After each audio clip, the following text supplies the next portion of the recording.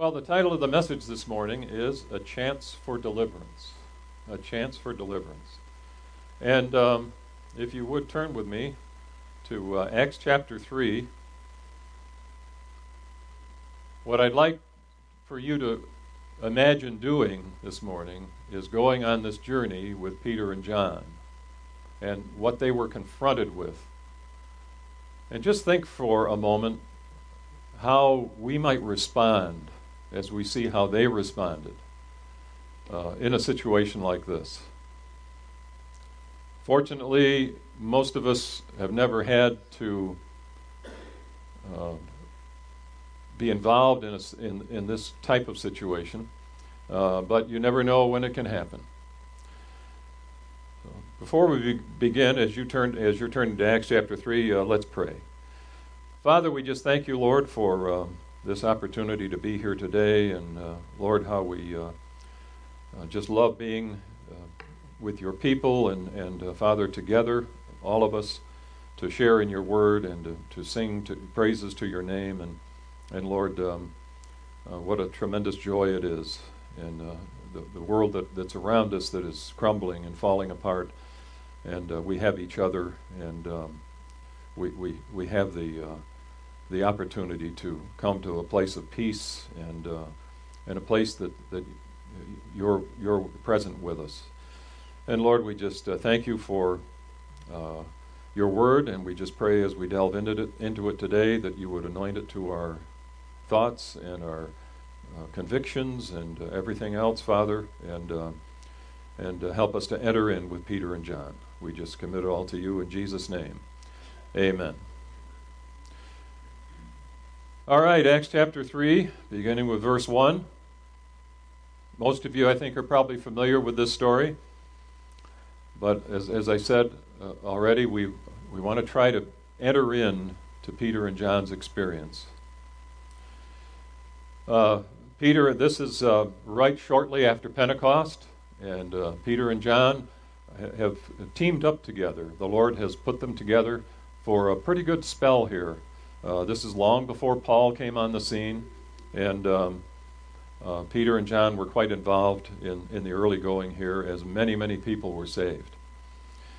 Verse 1 says, "Now Peter and John went up together to the temple at the hour of prayer, the 9th hour, and that'd be 3 in the afternoon.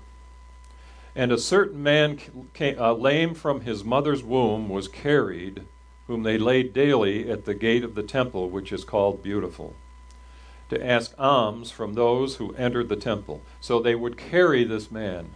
He was so lame and so unable to navigate for himself that they would carry him there. And every day. So that was a ministry for somebody.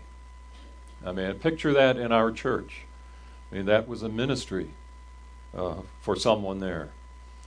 And so they would lay him daily at the gate of the temple, and he would ask alms as people came and went from the temple. Verse 3, "Who, seeing Peter and John about to go into the temple, asked for alms." They had sat him down, they had laid him there, and here comes Peter and John, and this man asked them for alms. "And fixing his eyes on him with John, Peter said, 'Look at us.'" So Peter wanted to get his attention. So he gave them his attention, expecting to receive something from them. He thought Peter was going to dig into the pocket of his robe and pull out a couple of denarii or some other loose change to give to him. Verse 6, "Then Peter said, 'Silver and gold I do not have, but what I do have I give you.'" Can you imagine the anticipation on the part of this man? He's expecting some money, because that's what everybody else probably did that went past him into the temple. But Peter says, "I don't have any money, but what I do have, I give you." And now he's in an expectant mode now.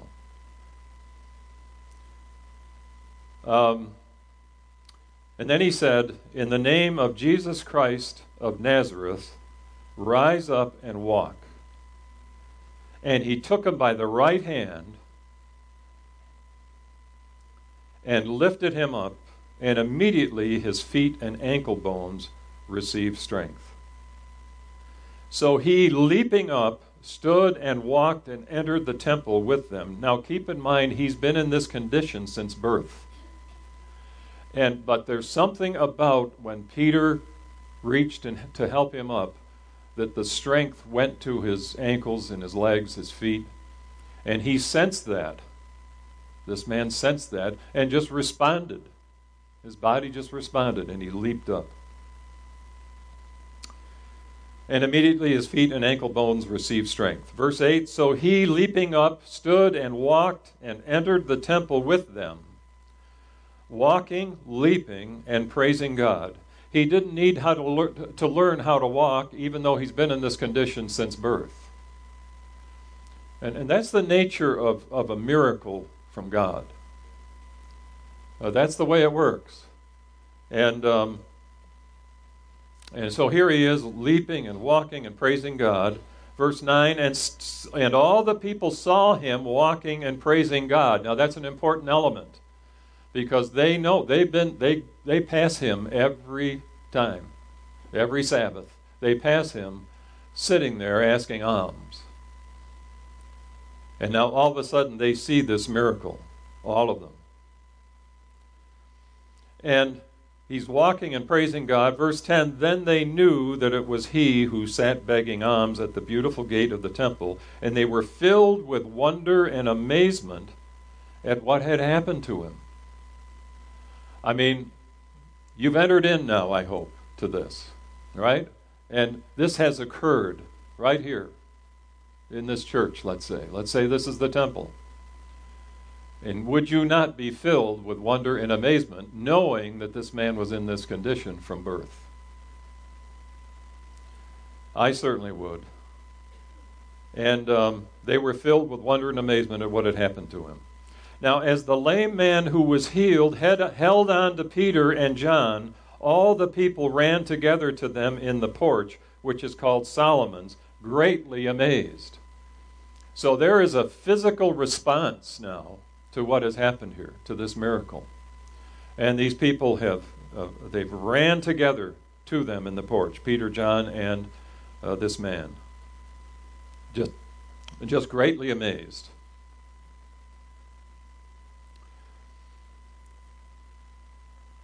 Now, at that point, Peter preaches the gospel to those people.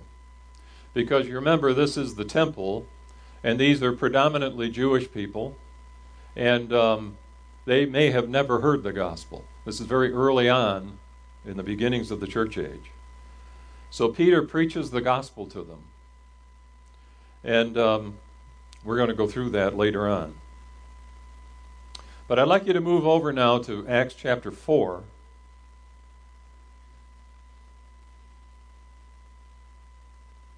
Acts chapter 4, beginning with verse 1. Now, as they spoke to the people, the priests, the captain of the temple, and the Sadducees came upon them. Now, I spoke a moment ago during announcement time about confronting people and being out there, and you never know what situation the Lord is going to put you in. And I want you to imagine that you're Peter and John, and the Sadducees are the priests, that's the Pharisees, and the captain of the temple and the Sadducees approach. They come upon them, being greatly disturbed that they taught the people and preached in Jesus the resurrection from the dead. So you can see the fact that they're disturbed. They're approaching you, and you can see it in their eyes. Can you see it in this situation? Uh-oh, here they come, and I don't know if they expected this, possibly, but there's no indication in the text that they were forewarned about this. So this is what's called really walking with God here, really trusting in the Holy Spirit in a situation. And as Peter and John, as you'll see, they were ready, we have to be ready as well. Verse 2, being greatly disturbed that they taught the people and preached in Jesus the resurrection from the dead. Now, these priests and the Sadducees, no doubt many of them were present, or certainly they had heard about Jesus when he raised Lazarus from the dead. I mean, they stood there and they observed Lazarus coming out of the tomb, the grave cloths falling off, and they observed, in that case also, a remarkable miracle. But then, what did they do after Jesus had raised him from the dead? They sought to kill Lazarus because they didn't want the word getting out as to what had happened. And just as this man's healing was something they wanted to hush up, they didn't want the example of Jesus raising Lazarus to stir people and move them away from these priests who, up till now, had been the authority with all the people. Now, can you imagine this? Their thinking was so demented that they sought to kill Lazarus. Now, if they actually were to accomplish that, would they not think, well, he could just do it again? Jesus could just raise him again, and if you kill him again, he can just raise him again. And what kind of a game are you thinking of playing here? I mean, it's just going to accentuate the miracle to more people. So it's a no-win situation for these priests whatsoever. So verse 3 here says, and they laid hands on them, on Peter and John, and put them in custody until the next day. They put them in jail. Can you imagine? Here you are, and God has just allowed you to perform this incredible miracle on this fellow. And all of a sudden, you're being thrown in jail. So they laid hands on them, put them in custody until the next day, for it was already evening. Verse 4, however, many of those who heard the word believed, and the number of the men came to be about 5,000. I mean, this is an incredible miracle performed under oppressive opposition by these Pharisees and Sadducees, who had been outclassed, upstaged. They didn't know what to think or how to respond to this, except they didn't like it. They didn't like it. They were so far from God in their religious fanaticism, and that's all it was for them. They were just religious people, trying to keep the law and lead all the people, being the big shots among the people with their flowing robes and their phylacteries that they had around their wrist with all their prayers inside, that little box with the prayers inside, and they had a lot of pride attached to that. So now it's not just that Peter and John have been the facilitators in raising this man to health again that was asking alms at the temple.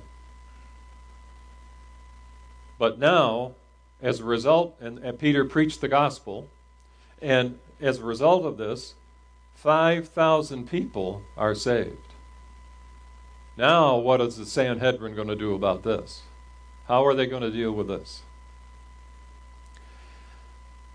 So now we're going to have a conflab about this. We're going to have a discussion. Verse 5, and it came to pass on the next day that their rulers, elders, and scribes, as well as Annas the high priest, Caiaphas, John, and Alexander, and as many as were of the family of the high priest, were gathered together at Jerusalem. And when they had set them in the midst, they asked, by what power? So they set Peter and John in their midst. And they're going to grill them now. How would you and I react to this? what would we be thinking? And they asked, by what power or by what name have you done this? And how would we respond? Verse 8, then Peter, filled with the Holy Spirit, said to them, rulers of the people and elders of Israel, if we this day are judged for a good deed done to a helpless man, by what means he has been made well, let it be known to you all and to all the people of Israel that by the name of Jesus Christ of Nazareth, whom you crucified, whom God raised from the dead, by him this man stands here before you whole. Did Peter back off and sweet coat this? Not a chance. I mean, did Peter have opportunity to rehearse this before he was confronted? Not in any way, shape, or form. What's the key here in verse 8? Filled with the Holy Spirit. The Holy Spirit just took over. You know, Scripture tells us, Jesus told us when the end times come and things are really rough, to not even think what we're going to say, because he'll put the words in our mouth. Right? So that's what's happened here. And but Peter, of course, nonetheless, like we are, is well versed in the Word of God. So he knows where he's heading here, but the Holy Spirit just took over and fine-tuned this. And the boldness that he had comes forth here in the fact that he accuses them. He accuses them. So he says, verse 10 again, let it be known to you all and to all the people of Israel that by the name of Jesus Christ of Nazareth, whom you crucified. See, he didn't back off on that part, did he? With them standing there, whom God raised from the dead, and by him this man stands here before you whole. This is the stone which was rejected by you builders, which has become the chief cornerstone. Neither is there salvation in any other, for there is no other name under heaven given among men by which we must be saved. Now, they don't know, these priests and Sadducees may have never heard the gospel, and they might not even know that they need to be saved, or what's involved. What do you mean saved? I think they got the idea, but they need more information, and along the way, I'm sure they got it, and I'm sure they recognized it, but they didn't like it. So they probably, I'm certain they had heard of Jesus' ministry, and these people as well, and Peter and John and the other apostles. So they have a basic idea for certain. So here's their reaction, beginning in verse 13. Now when they saw the boldness of Peter and John, and perceived that they were uneducated and untrained men, they marveled. These Pharisees and Sadducees marveled over what they had heard, that Peter had just recited to them, and challenged them and told them their part in this whole thing, in the crucifixion of Jesus. And they perceived that they were uneducated, untrained men, and they marveled at all of this. So they hadn't been to the priest school, Peter and John, or whatever education these priests and Sadducees, these Pharisees and Sadducees had. They hadn't been there. And they come out of nowhere, and they know what they're talking about. And they're ready. The Lord has made them ready. So they marveled that they were uneducated and untrained men, no priest training, and they realized that they had been with Jesus. Now, we might be encouraged when we saw this happening to them, realizing that you and I have been with Jesus. And we might be encouraged about that fact, and we might be wondering if salvation might be on the doorstep to these people.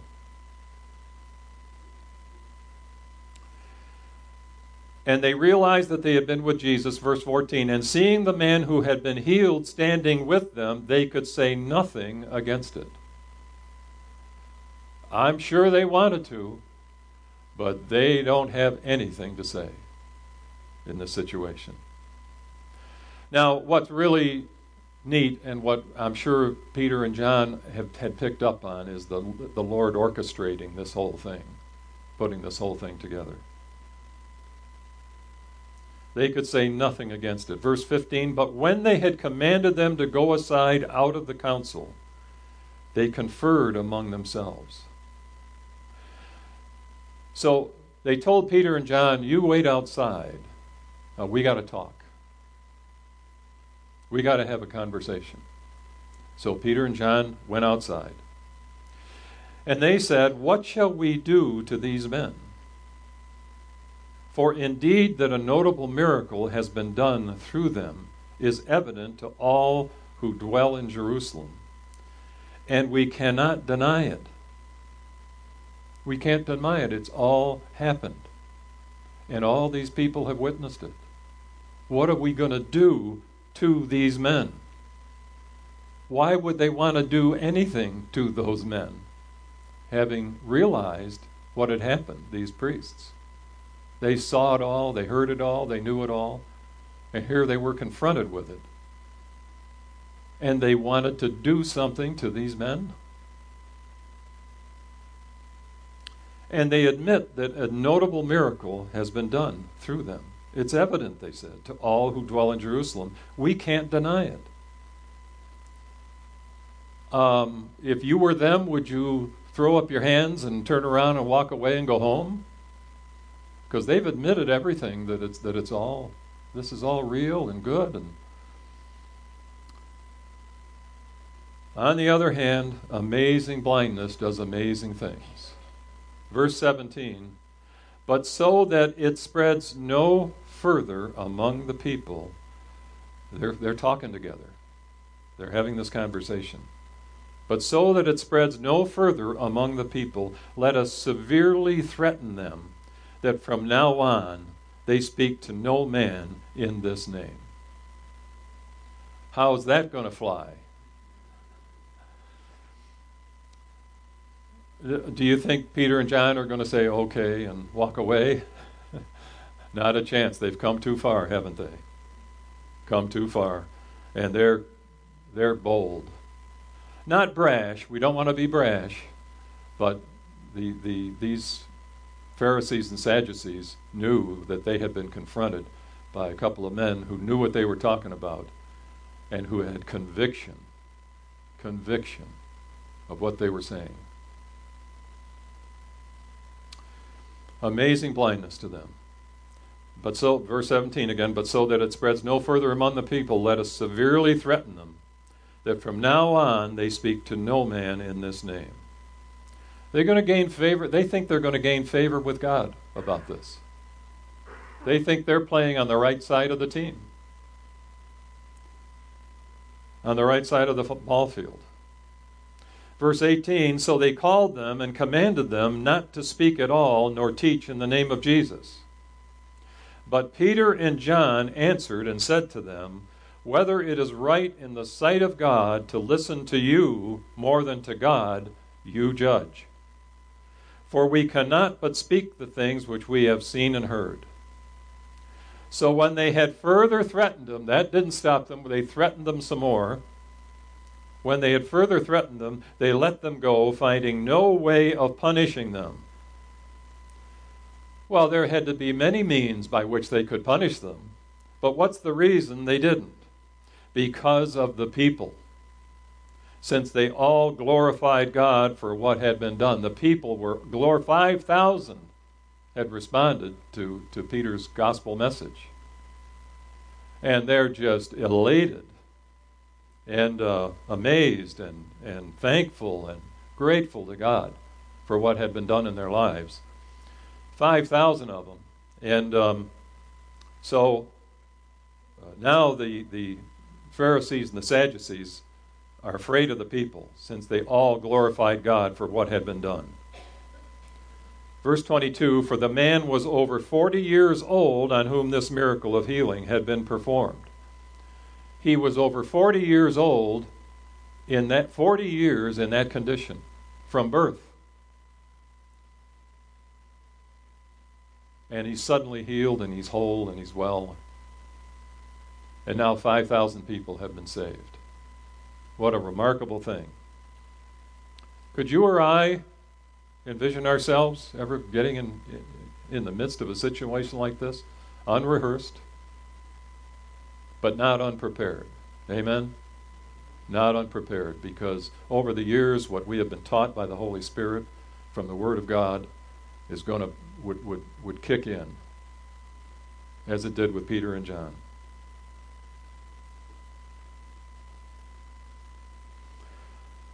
Hardness of hearts is what they, Peter and John, and we, are constantly running into. Hardness of hearts. But we have to remember, we were there once. Remember that? Before Christ came into our lives, before we came to understand our sin and our need of Jesus Christ as our Lord and Savior.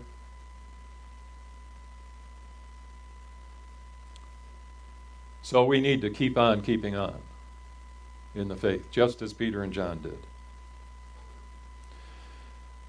All right, discouragement can set in. But with Peter and John, their boldness just overcame that. All right, I'd like you to turn to Mark chapter 10, as Jesus himself encounters a man and is going to deal with him concerning salvation.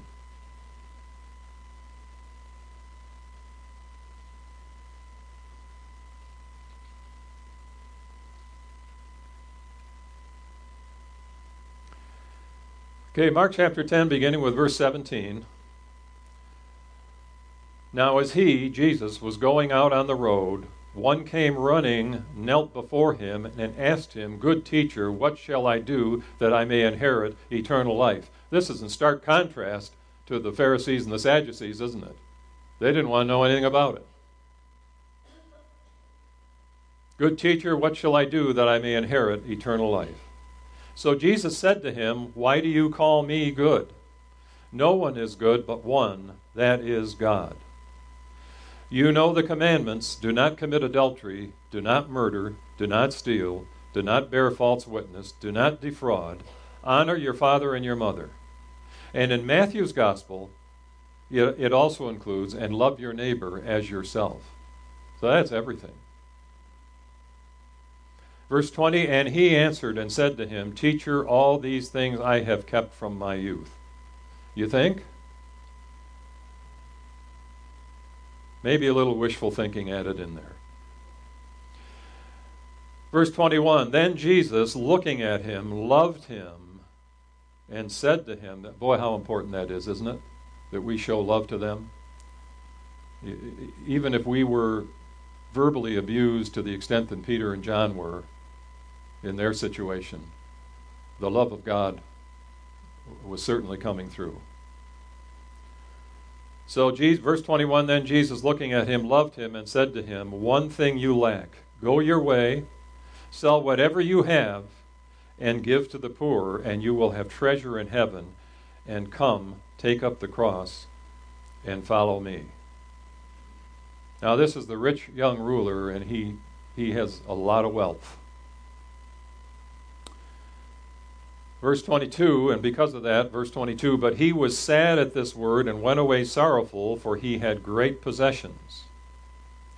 Then Jesus looked around and said to his disciples, How hard it is for those who have riches to enter the kingdom of God. You know, it's not just money. In this case, it was money. This man was rich. But what is it that you and I were possessive of before we came to Christ. It's always something that we're possessive of in this life that we don't want to give up.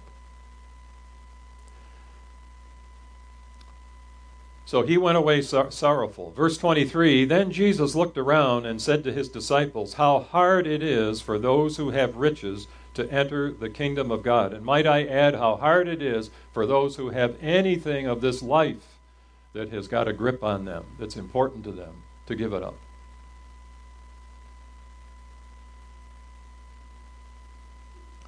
Verse 24, and the disciples were astonished at his words. But Jesus answered again and said to them, children, how hard it is for those who trust in riches to enter the kingdom of God. It is easier for a camel to go through the eye of a needle than for a rich man to enter the kingdom of God. It's easier for the camel to go through the eye of a needle than for these Pharisees and Sadducees to admit their sin and to yield to Peter's gospel and what he preached from the Word of God by the Holy Spirit. Verse 26, when they heard this in verse 25, when Jesus said it's easier for a camel to go through the eye of a needle, I mean, picture that. I know you have in the past with this passage. Just picture it. And that's why verse 26 says, and they were greatly astonished, saying among themselves, who then can be saved? But Jesus looked at them and said, with men it is impossible, but not with God, for with God all things are possible. We know that when we go out there, and if we have the opportunity to share the gospel with someone, that God is with us. His Holy Spirit is orchestrating everything that needs it. Do you ever get frustrated at times in an opportunity to share the gospel with someone, and you're right in the middle of it, and you're so excited, you're right about to close in on the last 2 or 3 verses that this is going to do it. And say you're in an office with them or somewhere else or out walking or whatever, and the phone rings, and they're fumbling in their pocket for the cell phone, and it's a call they've got to take, and the conversation is over with. Frustrating, isn't it?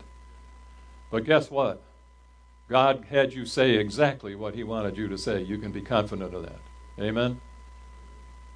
And he may use someone else later on, or whatever it might be, or what you said may be enough. It may be just enough.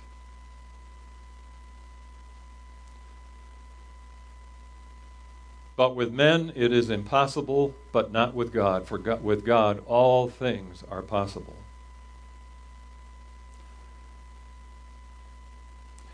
So God is willing, but are we? Those of us in our lost state, when we were in our lost state, I want you to think back on those days. God was willing, but were we? And eventually we had to be willing as well, as he worked in our heart and in our lives. Here's what Isaiah had to say about it. Isaiah 59, verses 1 and 2, behold, the Lord's hand is not shortened that it cannot save, nor his ear heavy that it cannot hear. But your iniquities have separated you from your God, and your sins have hidden his face from you.